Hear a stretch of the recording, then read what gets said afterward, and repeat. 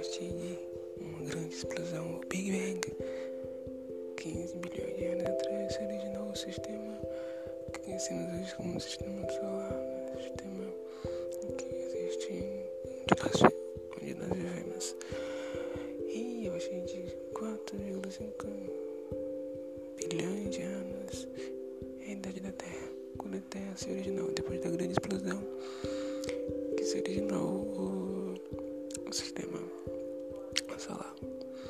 Depois de uma grande nuvem interestelar, se originou a maior, se chamamos o Sol. Ok? Quando se originou o sistema solar, quando se originou